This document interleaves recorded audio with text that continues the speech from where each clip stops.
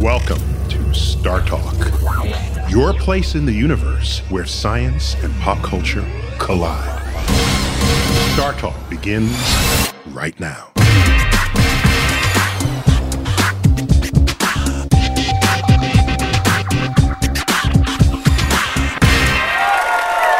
Welcome to the Hall of the Universe. I'm your host, Neil deGrasse Tyson. I'm your personal astrophysicist. And tonight, we are featuring my interview with best-selling author and theoretical physicist Brian Greene.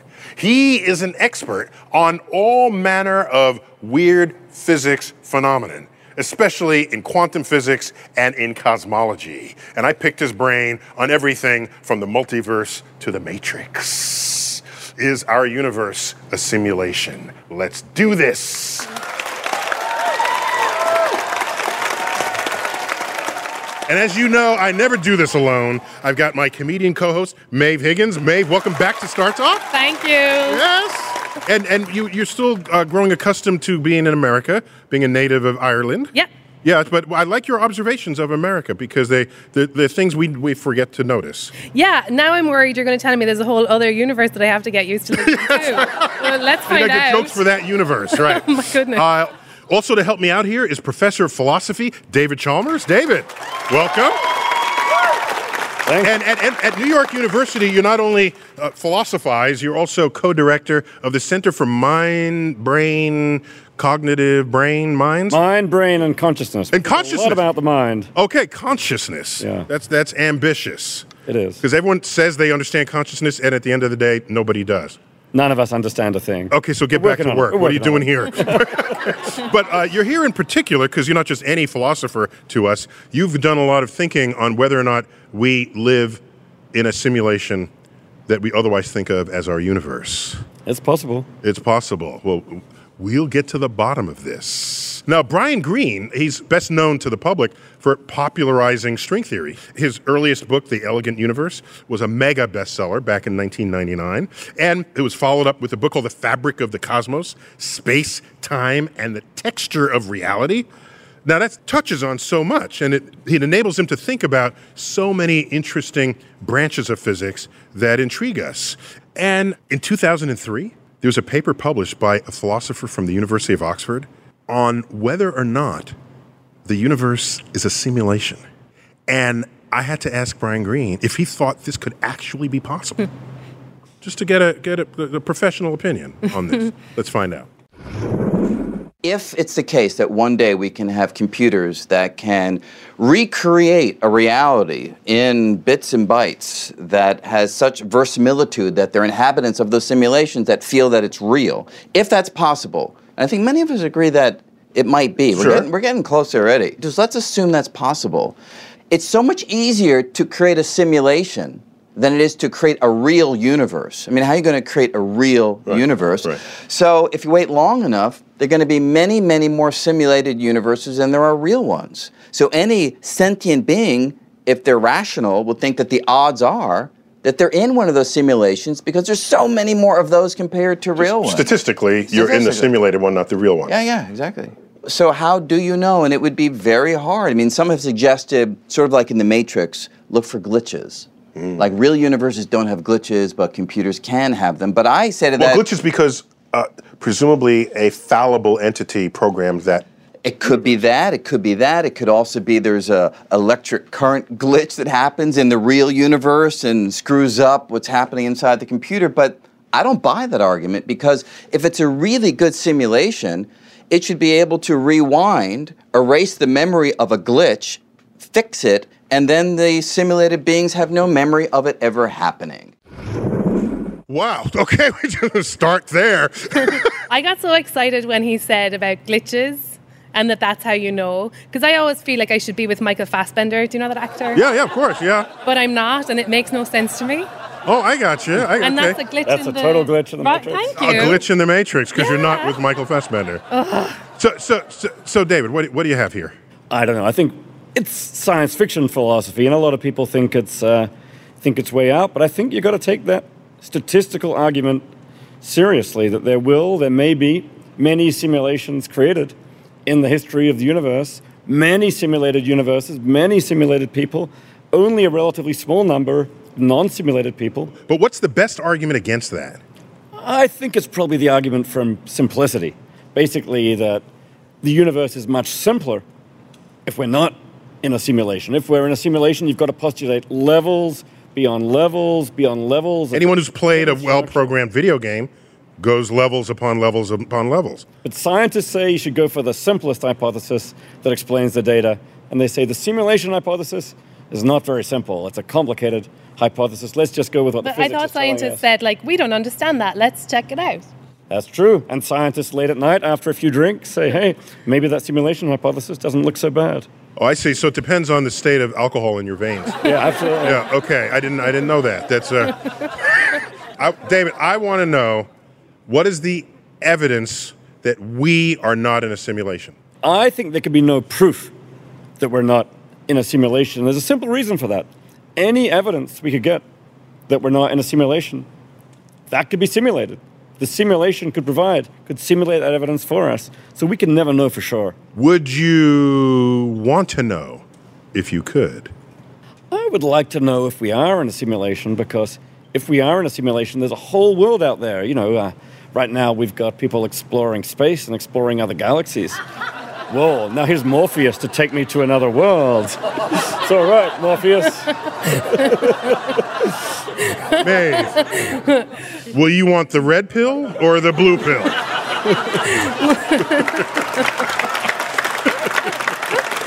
Can you explain which one does what before Oh, I guess I should explain that first.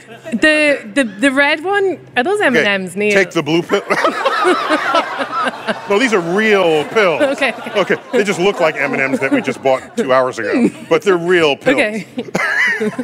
Maeve, take the blue pill. You return to your life. You don't even know that you're living in a simulation, and you're happy with all that surrounds you. Take the red pill, and you'll see how deep the rabbit hole goes. Blue, please. Oh my God. I'm sorry. David, she left you the red pill. I feel bad. Boring. Okay, let's see what happens. Oh, I'm allergic to peanuts. The next universe up looks remarkably like this one. Sorry. So those pills actually had peanuts in them. I hope you're not allergic to peanuts, because your alternative universe would be death. It's so pretty. No, I'm fine. So, if we're in a simulation, given all that we know and see about our universe, what does that say about the concept of a creator? And I ask that very question of Brian Greene. Check it out. If you're going to think about theological explanations of the world and try to make some argument that might be compelling, the one that feels compelling to me is we really could be in a simulation of a 15-year-old kid from the far future in his garage. Or her garage, of course. Yeah, thank you very much. And in some sense, that individual is the creator of this universe. There's nothing supernatural about this. You don't have to go outside the laws of physics. You don't have to do the things that we as scientists recoil from. Mm-hmm. But nevertheless, there is somebody, a real live person, who is responsible for this world that we're in. So our creator is a snot-nosed basement. Pimply kid, and so that's right, man. That kind of brings it down to earth, you know. The problem with that as a real explanation, of course, is you could apply that to any mystery that we encounter, and then it becomes less satisfying. Right. Every time we've pushed forward on previous mysteries, we found deeper explanations that didn't require a god or a kid in a futuristic garage, and that's where we're driven to look. David, if we're created by a pimply kid in a garage from the future or from another civilization on another planet, then what are the implications of that? Well, I think, it's got a whole lot of theological implications. In fact, I think it might explain a whole lot of that stuff. The God of the Old Testament, all those floods and fires and pestilence. I can totally see my 5-year-old nephew doing that stuff when he's playing Sim Life and Sim Universe and so on. Yeah, let's rain down the floods. So that series of games, the Sim series, in those you can heap disaster upon the life forms that you've created. And little kids are really into it. So what you're saying is our universe comes very close to the temperament of a child. I think we may be getting evidence that a teenager is running this thing. So do we know, we as scientists try to find the rules that they have programmed into the game. And do you think that's ultimately doable? Well, a really smart creator is not going to have left too many traces. So let's hope that the creator is, not too quick and too far ahead of us here. And what I wonder is, if you're playing a game and there isn't turmoil and stress and then it's less interesting, isn't that right? So here in the real world, we have storms and tornadoes and earthquakes, and we have real live things, leaving me to wonder whether they're all there for the entertainment of the creator, just so that they don't get bored playing this game. Do you have any reflections on that? Well, I hope you're enjoying this. We'll figure you out eventually. So David, tell me about the possibility that you can create a simulation within which simulations are created, so that it's a nested set of universes. How realistic is that? Well, probably every universe can create simulations.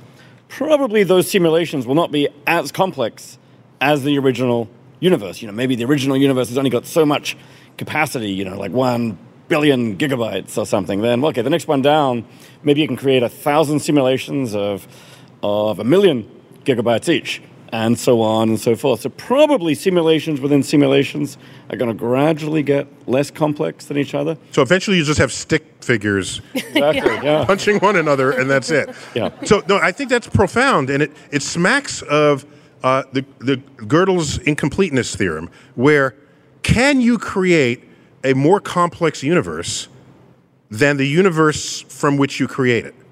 And maybe not. Maybe it has to be subcomplex to the complexity from which it is derived. Why? Because you can't imagine it? Well, I don't know. I'm exploring that now. Can you create something that's smarter than yourself?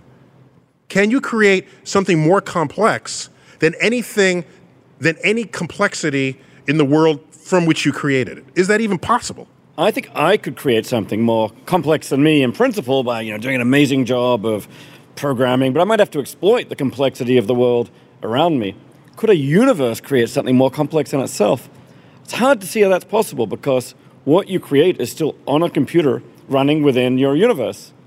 If it's complex, then our universe is more complex because it contains that computer and more besides. So I think inevitably you cannot exceed the level of complexity which our universe can support. So I just realized something. We're creating these things on a computer. So if you create a universe, the creatures in that universe, if they're going to create another simulation, they have to invent a computer.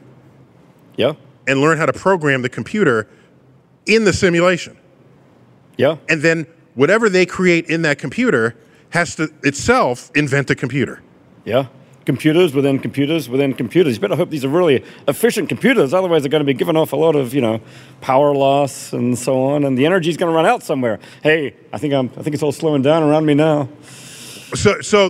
Wow. So evidence of power shortages could tell us something. There are energy crises left and right. Does that mean something? The lights dip. Okay, so even if our universe is real and not simulated, it might not be the only universe. Welcome to the concept of the multiverse when Star Talk returns.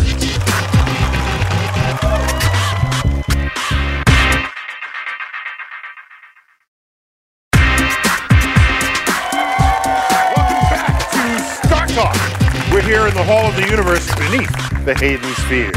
And we're featuring my interview with theoretical physicist Brian Greene, who thinks that the notion that our universe might be one of a multitude of universes might not be as far-fetched as it sounds. Check it out.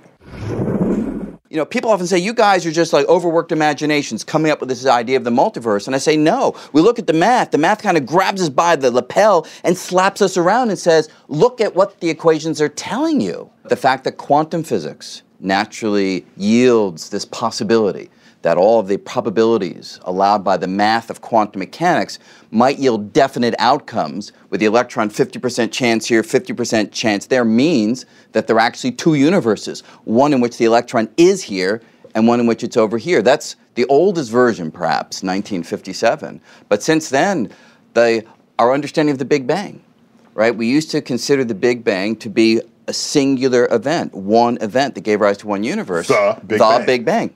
But the math shows that you don't use up all of that fuel in a single Big Bang. In fact, the bang itself winds up generating more of the fuel, which generates other bangs, other universes. So there's two variations right there. Quantum physics and cosmology naturally yield this possibility of ours being one of many universes. They come right out of the math. So he's using his math to create universes, and he believes them. Now, I kind of, he's a smart guy, so I'll hang with him on this. So David, do your people, because you have people, right? He's Australian. He's Australian. Do your philosopher people, do they think much about the multiverse? Oh yeah, we think about possible worlds all the time, different ways the world could have been, and the idea that maybe all of those worlds are in some sense real. And there's a universe where Maeve marries Michael Fassbender. It makes me think of the movie Sliding Doors. The one where Gwyneth Paltrow and some guy who's not as good looking as her, which is a constant in Hollywood. But the thing that isn't constant is she meets him once he gets on the train, and then he doesn't get on the train, but she meets him later. So that's a split in the universes. These are different universes. Yeah, but it has the same result, which I don't know what you think about that. All the universes end up converging. I think, in the philosophical model, every single possible universe works. The one where Michael Fassbender marries you, and then you dump him, and then you and you take him back. You have 5 kids. Yeah, he runs 5 off kids. with Neil, and they get married. It all happens. Now, this is reached into pop culture from this film that you're describing, Sliding Doors. There's a fun and famous scene in Family Guy where they talk about the multiverse. Star Trek did this in a few episodes. So I'm impressed that pop culture has tapped this for their storytelling. Because what intrigues me is, if you have multiple universes, might they ever intersect in some testable way, rather than just hypothesizing their existence and washing your hands clean of whether any experiment will ever deduce this? And I always wonder, could dark matter, this mysterious source of gravity in our universe, and we don't know anything about it other than it has gravity, could that be like regular gravity in another universe that is adjacent to ours, whose gravity we feel leaking into ours? And the best example I can think of is very simple. Just imagine a sheet of paper, and we all live inside that flat sheet of paper. And we just deduce the nature of our world just by looking at things. And watch what happens. You see a dot appear out of nowhere. We say, wow, wow, where did that come from? We don't know. We bring out our best theoretical physicists, they're poking it, probing, they don't know anything. And what does the dot do next? It gets bigger. It turns into a circle. And the circle gets bigger to a maximum size, and then it shrinks back down, goes back to a dot, and then disappears. Then all the academics go back to the chalkboards, and they try to figure it out. And all it is a sphere passing through the 2 dimensions of your universe. So if you sat in a higher dimension, it is patently obvious what's going on. But if you're stuck in the 2 dimensions of that universe, it is a mystery. Leaving me to wonder what mysteries might lie out there in our universe that are simply other universes bumping into us. I mean, the more these universes interact with each other, though, the less clear it becomes why we should think of them as parallel universes. If they're like interacting all the time and there are people can go back and forth, then suddenly, why not think about it as one big universe? So if they're interacting, then the question is, why so little interaction? Ooh, he's got me there. Yeah, so I think we're driven to this by the fact that in the quantum realm, there's so much weirdness going on that we can't explain, and maybe it's just some other universe messing with us. More on the mind-bending reality of quantum physics when Star Talk continues.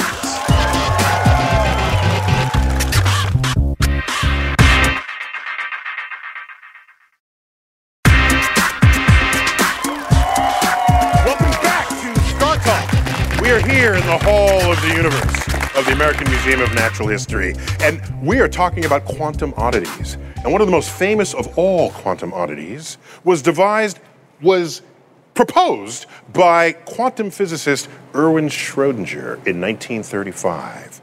And it's a thought experiment involving a cat that is simultaneously dead and alive. I brought that very question to Brian Greene, theoretical physicist. Let's check it out. He was pointing out that the weirdness of quantum physics, which normally we think of as only applying to like particles like electrons, he said there's no way to protect everyday life from that weirdness. He was basically saying that if you have a probabilistic description of an electron, it could be here or here. You say, well, and okay. It's completely legitimate. That's right. That is the world. That is the world according to quantum mechanics, but you don't seem to have a cat that's like a mixture of being dead and alive. So he's like, well, how might you bridge the gap between them? He says, look, what if the electron's over here, it releases some poison, cat dies. If the electron's over here, it doesn't release the poison, cat lives. So if the electron has a 50-50 chance of being here and here, you're forced to contemplate a cat being in a mixture of dead and alive. It's called the quantum measurement problem, technically, and it's basically the idea that we don't still, even today, know how to go from the probabilistic description of the micro world to the definite reality of the macro world, in which you don't seem to see cats in a mixture of here and there, or in a mixture of dead and alive. And this is a real puzzle. By the way, we don't mean half dead, half alive. Yeah. You mean completely alive and completely dead. That's right. Right. Because the electron is you could be dying, and that would be some... You're totally right. Right. But you see, it's not that the electron is half here and half here. It's a mixture of being here and a mixture of being there. Mm-hmm. And that's the difference that you're pointing out, which would then imply that the cat would be actually a mixture of being fully alive and fully dead. But yeah, this is a real issue in quantum mechanics that I consider to be unresolved. If I just give a brief primer on quantum physics, it was discovered in the 1920s. What we noticed was that as we started probing matter on smaller and smaller scales, molecules, atoms, we realized that they were behaving differently from any of the classical physics rules and regulations, laws, that we had formulated up until then. Newton's laws of gravity and all the equations of electricity and magnetism, none of those worked in the realm of tiny particles. And so whole new formulations to account for the behavior of nature had to be laid to page. And thus was the birth of quantum physics. And in there's strange phenomena. Particles pop in and out of existence. They transmutate from one form to another. They start out here and they show up there and they get there faster than the speed of light. It's called quantum tunneling. And it's like, this is weird. And it freaked people out because we were in the habit of understanding what we were describing. And when quantum physics came around, we could describe it, but not understand it. We had precise mathematical formulations for what was going on. And you could predict quantum phenomena every time perfectly, but it completely defied everybody's common sense. And so there it was in the 1920s, a curiosity. No one knew, why are you wasting your time on this? You'll never see atoms, you'll never see molecules. I work with wood, wood is fine. I don't need to know quantum physics. I work with metal, I build bridges. What do I care? It would take several decades, a full 40, 50 years after quantum physics before we would realize that quantum physics would become the foundation of all modern information technology. The creation, storage, and retrieval of information as we know it today would not be possible without the exploitation of quantum physics and the rules that describe it. So there is no modern life without quantum. There'd be no lasers. There'd be no semiconductors. There's no imaging in hospitals. The MRI. All of this exploits quantum phenomena. It's stunning. It's a lesson that whatever science is going on today, you could easily judge it as being irrelevant, but then take a cue from quantum physics and say it is too early for you to decide. Let the future history of the world be the judge of the value of this science that we're now conducting. So let me ask you, David, how do your philosophical friends think about Schrödinger's cat being half dead and half alive? Well, it's amazing, actually, because physics in the 20th century threw out a new philosophical mystery to rival any of the existing philosophical mysteries. What's the nature of the mind? What is reality? What on earth is going on in quantum mechanics that can, because it works so well in predicting the results of our experiments, but it does not deliver an answer really to what's actually going on in reality. Is the cat dead? Is the cat alive? Is it both? It talks about a quantum wave function where the deadness of the cat and the aliveness of the cat coexist. But every time we look, every time we open the box and look, the cat's dead or the cat's alive. So how does that transition happen from the wave function where the particles are here and there to the moment of observation where we look and everything is in one place, not two? For me, that raises questions about consciousness and the role of the mind and reality, which is wonderful. Well, I'm not satisfied with you telling me it simply raises questions, because I brought you on the show for you to have answers. Alas, then I got a Nobel Prize coming for this if I've got answers. Because, and by the way, it's not an odd fact. You can have very famous physicists in the past reflecting on the non-understandability of quantum physics. In fact, Richard Feynman at one time said, I think I can safely say that nobody understands quantum physics. Oh, I'm so glad he said that. I was feeling he so didn't dumb. mean that no one knew how to calculate with it and get right answers. Yeah. Understand meaning, can I make sense of it? Mm-hmm. And so I remembered, both Brian Greene and I, when we grew up, we read a book series called Mr. Tompkins. And Mr. Tompkins in Wonderland. And this was a brilliantly conceived series. It's for curious kids, where Mr. Tompkins occupies a world where the laws of physics are slightly different, so that things that would otherwise be hidden from you in our world are completely manifest in his world. And so he basically explored concept and theoretical physics in this fascinating way. And the author was George Gamow, who's written a bunch of other books that enchanted me growing up. I raised the topic with Brian Greene in my interview with him. Let's check it out. One of the stories I remember, they changed the value of Planck's constant to be something that produced macroscopic phenomenon. Right. So you would macroscopic quantum phenomenon. Macroscopic quantum phenomenon. Right. So you'd walk through a doorway, and then you would refract. Right, yeah. The way light would do it. Or you play pool in the pool hall and you hit the cue ball and it passes through the ball that you're shooting at quantum tunnels. Yeah, that'd be like a really cool universe. It'd be a totally cool universe. Yeah. And that actually is our universe, except we don't play pool on that tiny a scale to witness that, but that's how it would be. I tell people all the time, if we were that size, then quantum physics would be intuitive to us. We're mind melding. I say the same thing. Oh, yeah, I say if we were born 10 to the minus 18 meters across, this stuff would be obvious. Yeah, we'd experience. It would be life. Yes.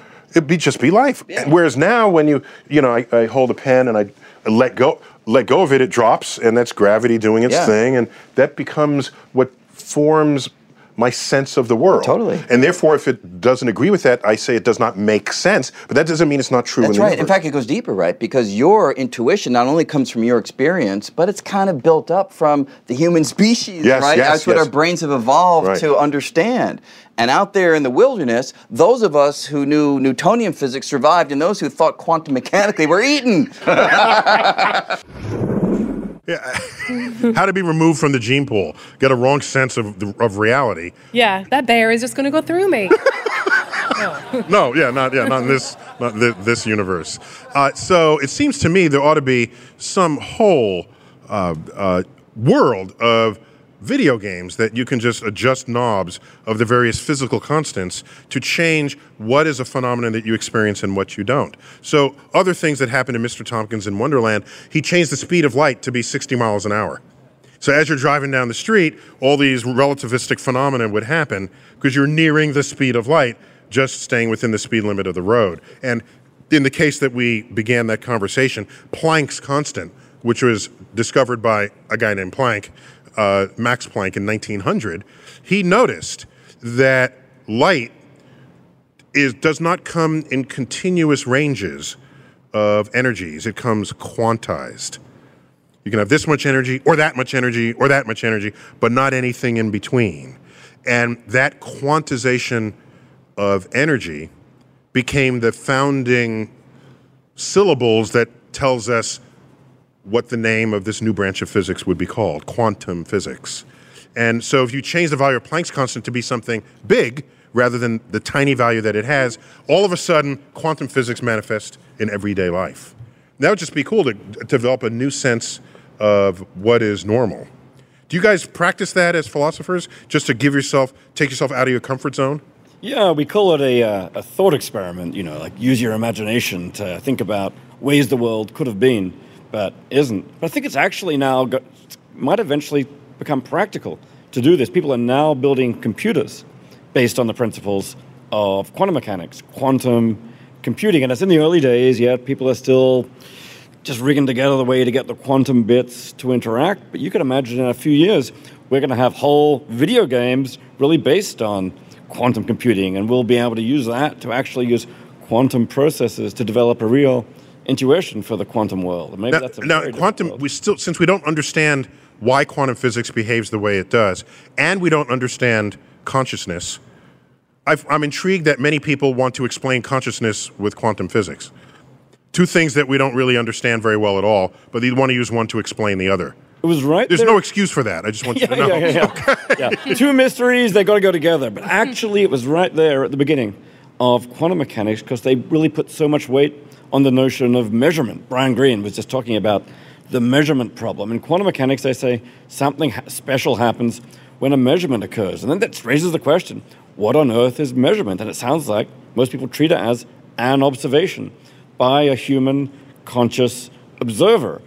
And does that play a role in physics? Okay, so the next thing that happens is the physicists freak out and say, no way can the human mind play a role in physics. We've got to find some way to get the mind out of there because physics is meant to be objective. And build a machine that makes the measurement, and then we see the chart recorder later. Yeah, but then no one knows where to draw that line.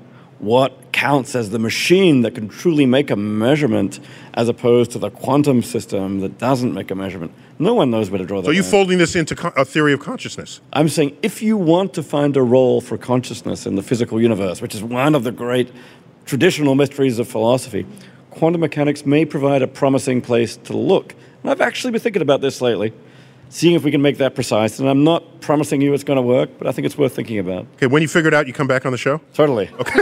Yeah, right before I get my Nobel Prize. Okay. So, right now, one of my favorite segments, it's time for Cosmic Queries. Yes.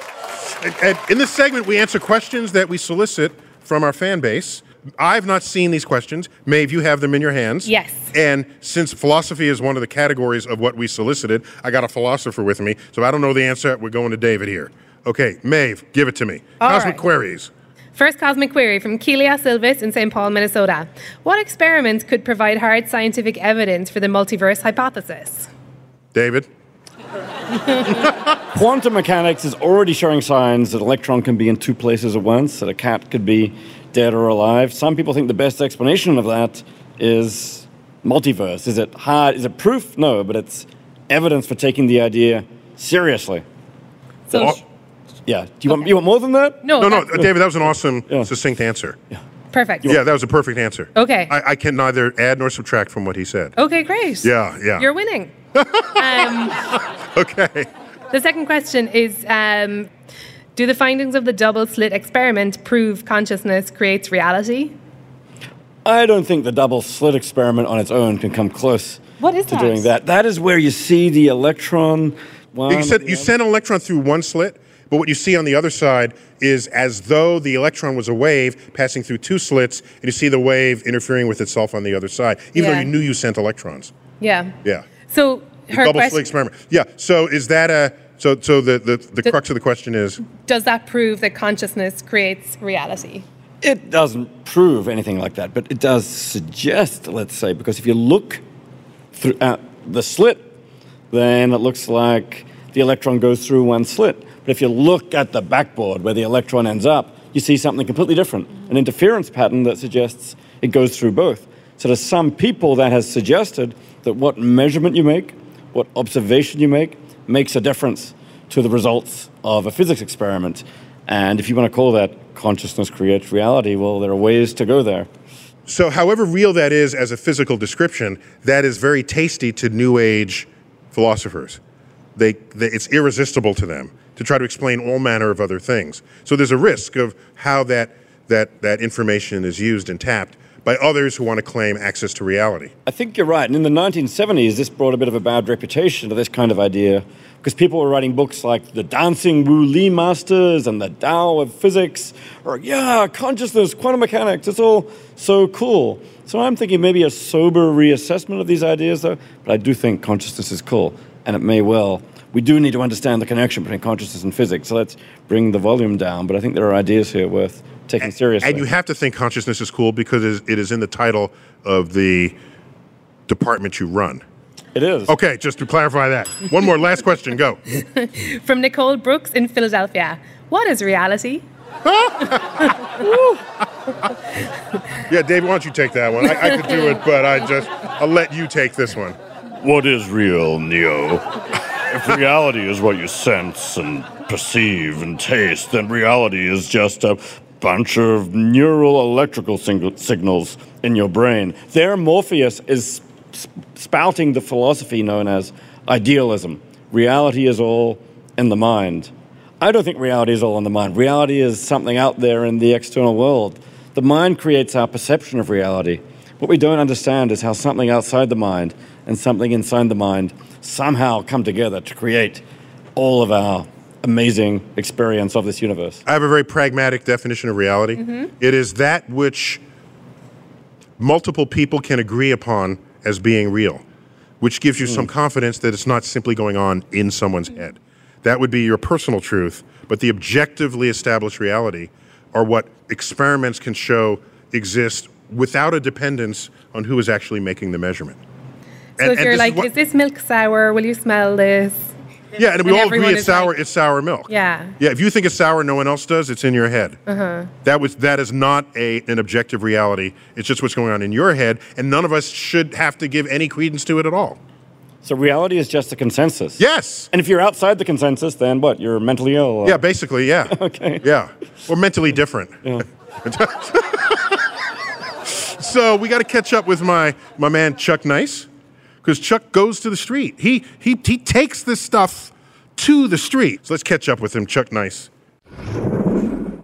Hey, Neil, I'm on the streets of New York City finding out what regular people know about theoretical physics. I have a theory. It's nothing. What is theoretical physics? I have no idea. I guess it has something to do with physics and theories. Theoretical physics. Theoretical physics. Theoretical physics. How are you, my friend? True or false? On a subatomic level, particles can exist in two places at the same time. Well, I would say true, but I know nothing. No, you're right, sir. Yeah. You are right. And now for 1 million points, how? How? By visualizing yourself or the particle outside to become the projection of what you visualize, and that becomes the realer one. Are you familiar with the idea of parallel universes? I am. What is happening to you in your parallel universe right now? Bill Murray is my dad. Maybe robbing a bank or something. Oh, so you're the evil you in your parallel universe. Yeah. Theoretical physics, that's what we are talking about. Higgs boson walks into a church. The priest says, hey, we don't allow Higgs boson in here. The Higgs boson says, hey, but without me, there can be no mass. What is the most frequently given answer in quantum physics? I really have no clue. I have no idea. I don't know. Correct! Chuck Nice. So up next, we're going to find out what string theory has to do with string music on Star Talk.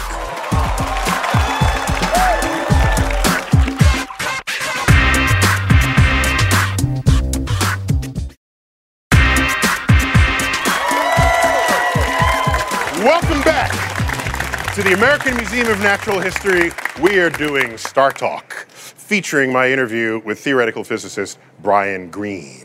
And he once explained string theory while there was a string quartet going on behind him. And he connected the two. And I had to ask him, what's up with that? Let's check it out. We as physicists have used musical metaphors forever. The harmonies of nature, the music of the spheres. And string theory, the metaphor really is so close to the theory itself. We are talking about vibrating filaments that look like vibrating strings. So it's natural to have a string quartet, not to illustrate the ideas. I hate that. Take science and illustrate it with music, but rather allow an audience to absorb the ideas, both cognitively from someone describing the science, but also emotionally. All right, I mean, you care about that a lot too, that people feel the emotion, feel the physics, man. Feel the strings, right? I mean, that's so what it's about. And then they want more of it. So I'm a violinist, and I strike a note, and you hear it in one way. I strike a different note, you hear a different frequency. And together they make music.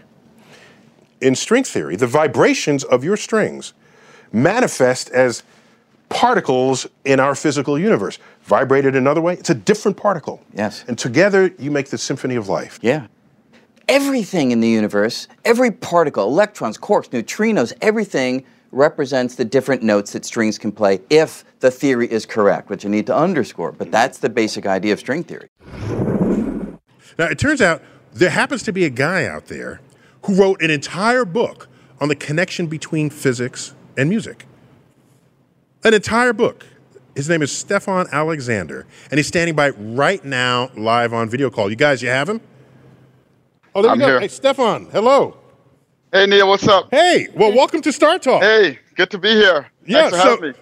So you wrote a book, The Jazz of Physics, Stefan Alexander, the secret link between music and the structure of the universe. That's a badass title right there.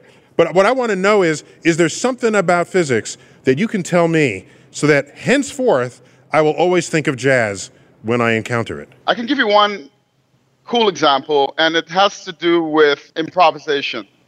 So what an improviser has to do is spontaneously create something cool while the music is going on, while the chords are changing. And different jazz musicians have different strategies for doing that. And one thing I discovered is the idea of targeting notes. So for example, if I start off on a G, and some bars later I end up with a D, that's sort of the beginning point and the end point.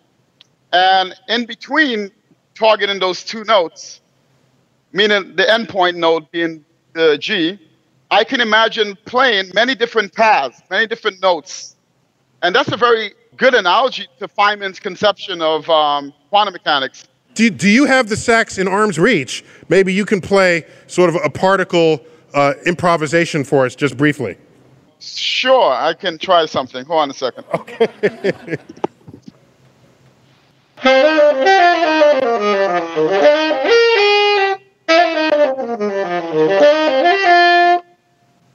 How's that? Nice. All right.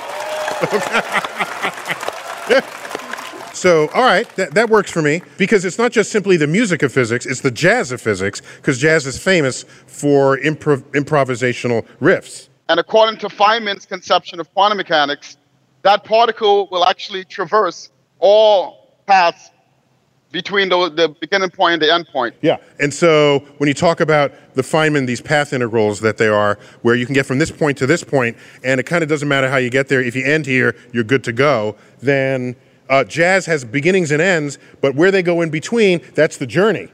Well, Stefan, thanks for joining us on Star Talk. Thanks a lot, Neil. Thanks for having me. All right, Stefan Alexander. We're featuring my interview with theoretical physicist and best-selling author Brian Greene. And in this last clip, he and I assess the meaning that comes from probing the depths of quantum theory. Let's check it out. When you work on string theory, are you really feeling to yourself, I am nearing an understanding of the nature of reality? Rarely. But when it happens, though, and it has happened on occasion, I think every scientist, and Einstein had breakthroughs all the time, but, an ordinary scientist, a handful of times in your life, you're going to have a moment where you feel like you've really seen something that no one else has seen. Even if it's just a handful. That's right. Yeah, and those moments, that's right. And those moments when you're staring at something, you're like, wow, I cannot believe that this is coming together this way. No one's ever known this. This is really before that moment. Before that moment, yeah. And you're staring at something, you feel, at least I have felt, a connection, a communion with the universe that otherwise you just don't have. It makes it feel like we really are part of the bigger picture. I mean, we always say it, right? You know, we're star stuff, it's all true, but to have that feeling that you've connected in a deeper way is thrilling. David, do you ever feel a communion with the cosmos?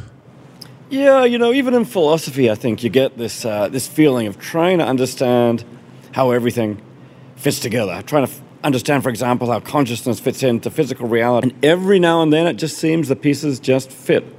And for that moment, it's like, this is amazing. I've really got something. Let's catch up with my friend and colleague Bill Nye, the science guy, and so see what he has to say about quantum theory and reality. Check it out.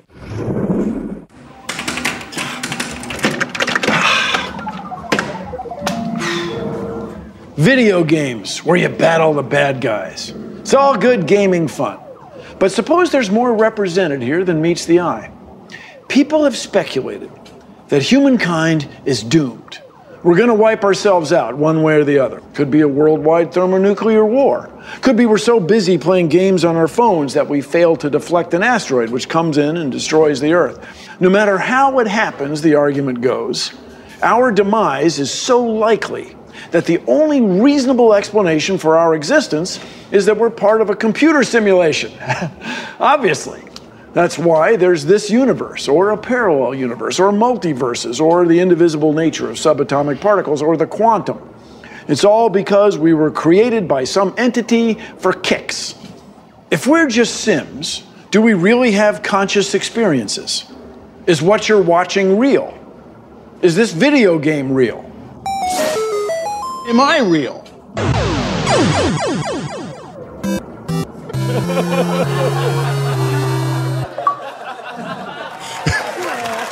Bill Nye. So let me just solicit from you guys your parting thoughts on this. Maeve, just about quantum realities, multiverses. What's your stand on this? I'm against it. It's all wrong. It's so confusing. I cannot figure out this universe. No, it's fascinating. And really, I love what you were saying, too, about when you're trying to figure something out and then things line up just for a second. That's a really fun part of writing and being creative and doing comedy, too. Okay. So, David, where are you on this? You know, the moral I draw from this is space is big, but the imagination is bigger. Ooh. No one will take that from you. So, when I think about all that has come before us, I find quantum physics entertaining because it's real, yet we don't understand why it's real. It's a different kind of reality. And it leads me to wonder, how much of the world are we missing simply because we are absent the senses to recognize it? Before we had science, we had our 5 traditional senses, sight, hearing, touch, taste, and smell. And so everything about the world that was real came filtered via those 5 senses. And what is science? It is a tool that enables you to probe nature in a way that's better than your senses, that's outside of your senses, so that we can all contribute to understanding our place in nature, our place in the universe. You've been watching Star Talk. I'm Neil deGrasse Tyson, your personal astrophysicist, and as always, I bid you to keep looking up.